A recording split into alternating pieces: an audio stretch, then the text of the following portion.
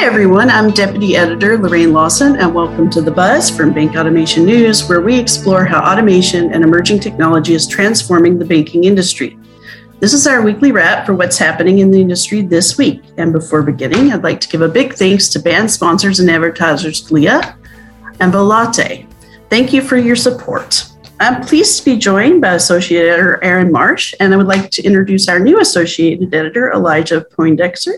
Elijah is also the editor-in-chief and co-founder of WGMO Network, a web startup with a focus on creative sports writing. Welcome, Elijah. Hello. Thank you so much for the kind introduction, Lorraine. And, you guys have made it such a seamless transition over the past, kind of hectic holiday weeks. But I came in at a good time. We had a good week of Canadian earnings that came out this week, and there's certainly, a lot to talk about. So thank you. And hello, everybody out there. Yes, and if you're listening, it is December 3rd, 2021, and sort of here are the biggest news items from our editorial team this past week. Goldman Sachs launched Amazon-backed financial cloud service. The big six Canadian banks did have their earnings report this week, as you mentioned, with several technology revelations coming out of that. U.S. Securities and Exchange Commissioner Chairman Gary Gensler says cryptocurrency as an asset class won't survive unless it's properly regulated. So let's look briefly at the Goldman Sachs news.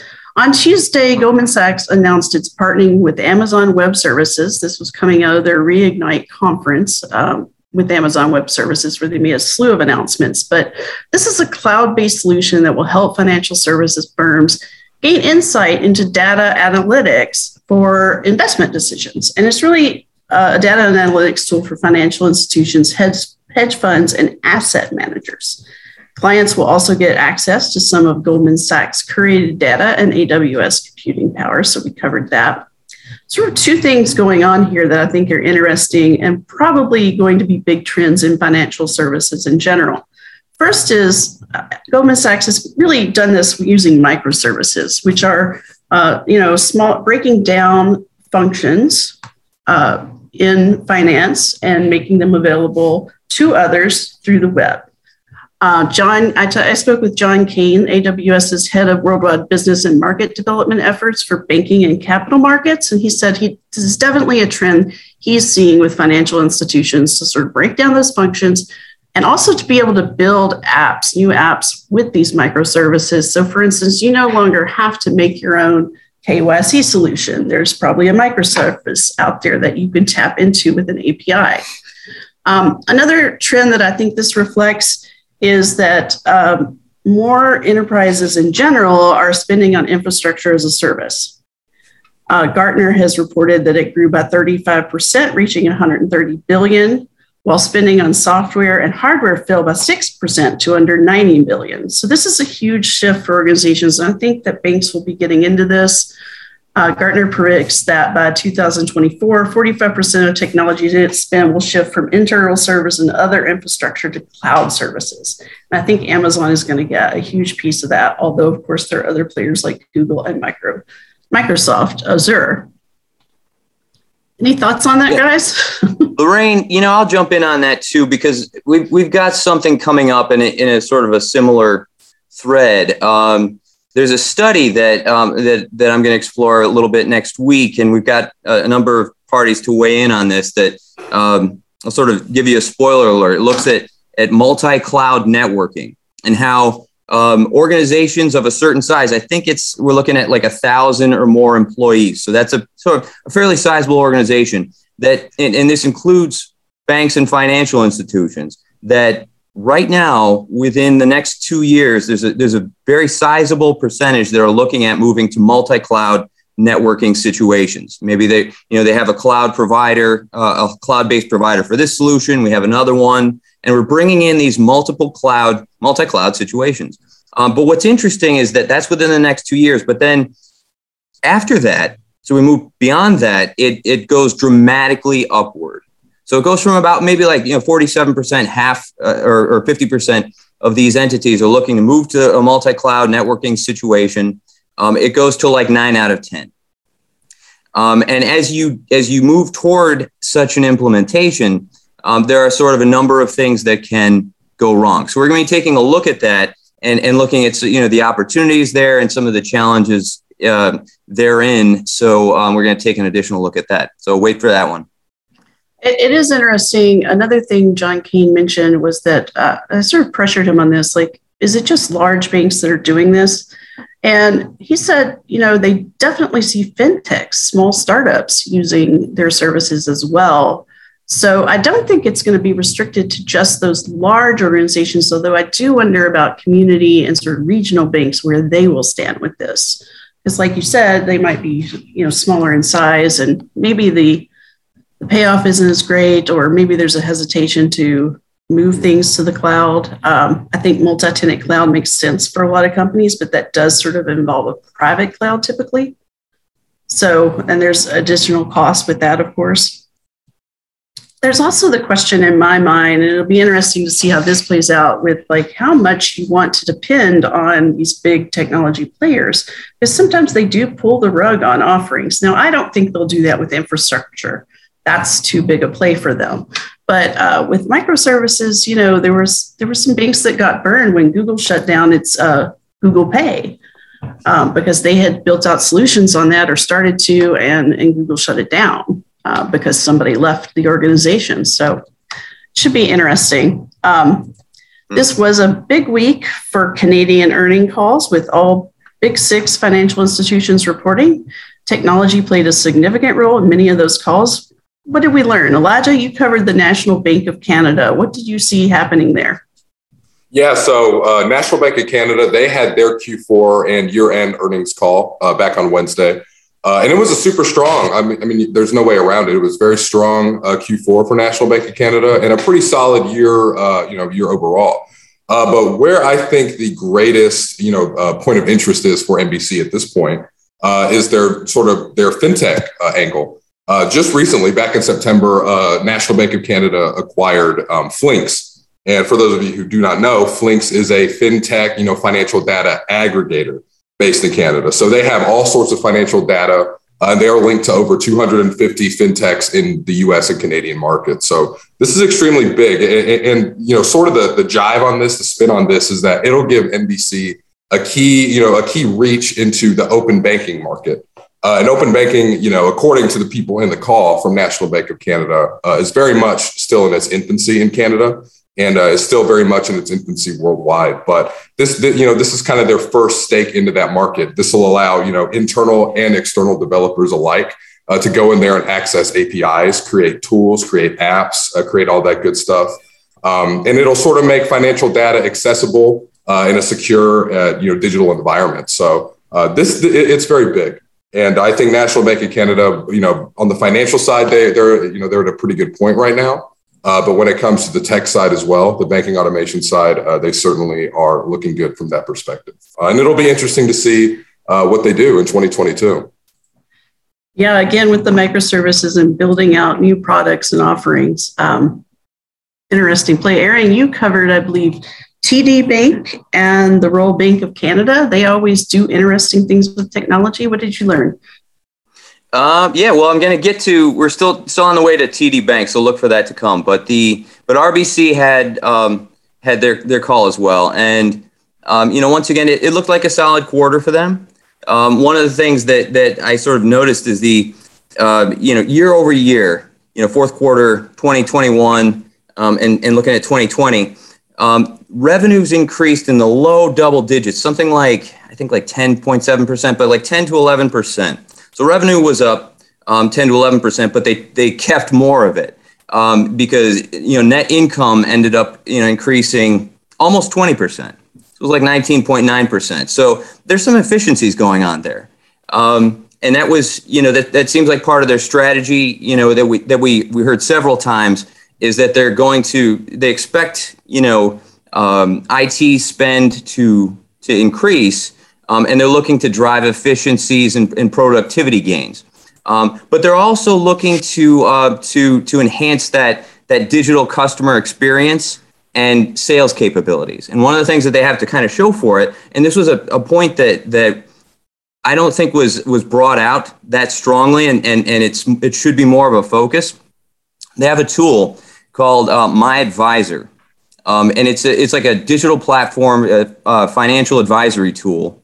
It's free to RBC, customers. They can go and launch this, and it sort of just brings together all their accounts, like, savings account, investment accounts, loans, and they get sort of a single view of that, and they can do some financial scenario planning and look at some, look at savings and things like that. So it's a financial advisor tool, and also allows them to connect to, either do virtual, video chats with financial advisors, or schedule an in-person meeting, and so on. That they launched that in 2017. And so it took them 3 years to kind of get to a critical mass. They had to go and dig around to find this information. But at this time last year, they had just tipped over 2 million users of that. So it took them like three years to get to that point, to about 2 million. But then over the last year, they kind of spiked that up about 50%. Now they're almost at 3 million.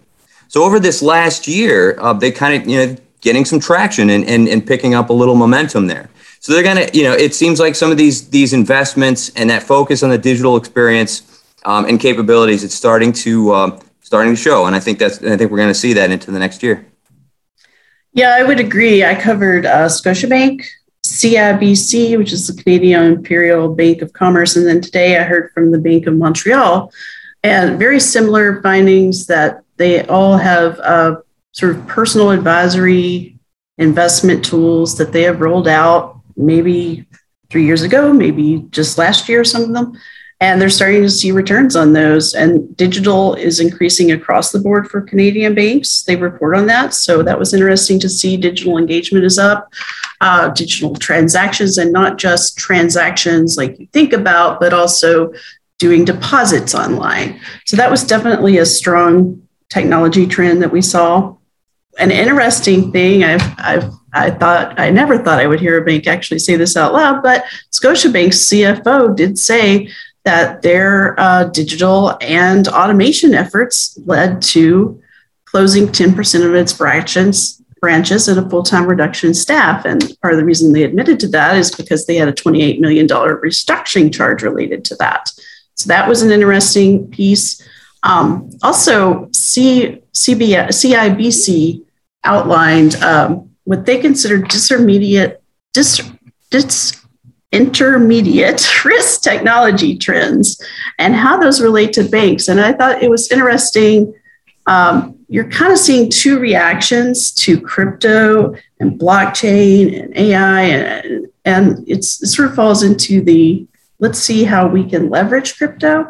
But they pointed out, this is a bit of a risk to banks. It's disruptive, and crypto could potentially take away opportunities for the banks in terms of it provides a way for people to invest without going through a bank right now.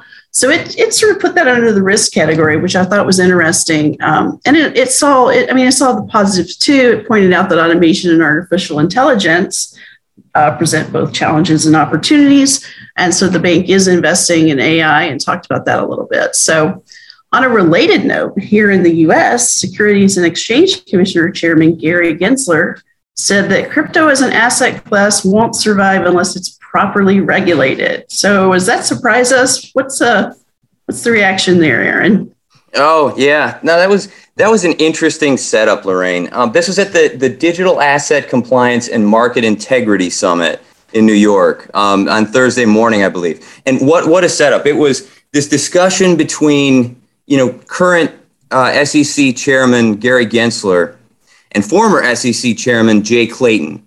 And first of all, they obviously had some differing opinions on this. Whereas Jay Clayton was kind of like, hey, this is promising technology. A lot could come of it, maybe. And he seemed to have more of a laissez-faire, hands-off kind of an attitude. At least that was my impression. Whereas Gensler was not mincing any words.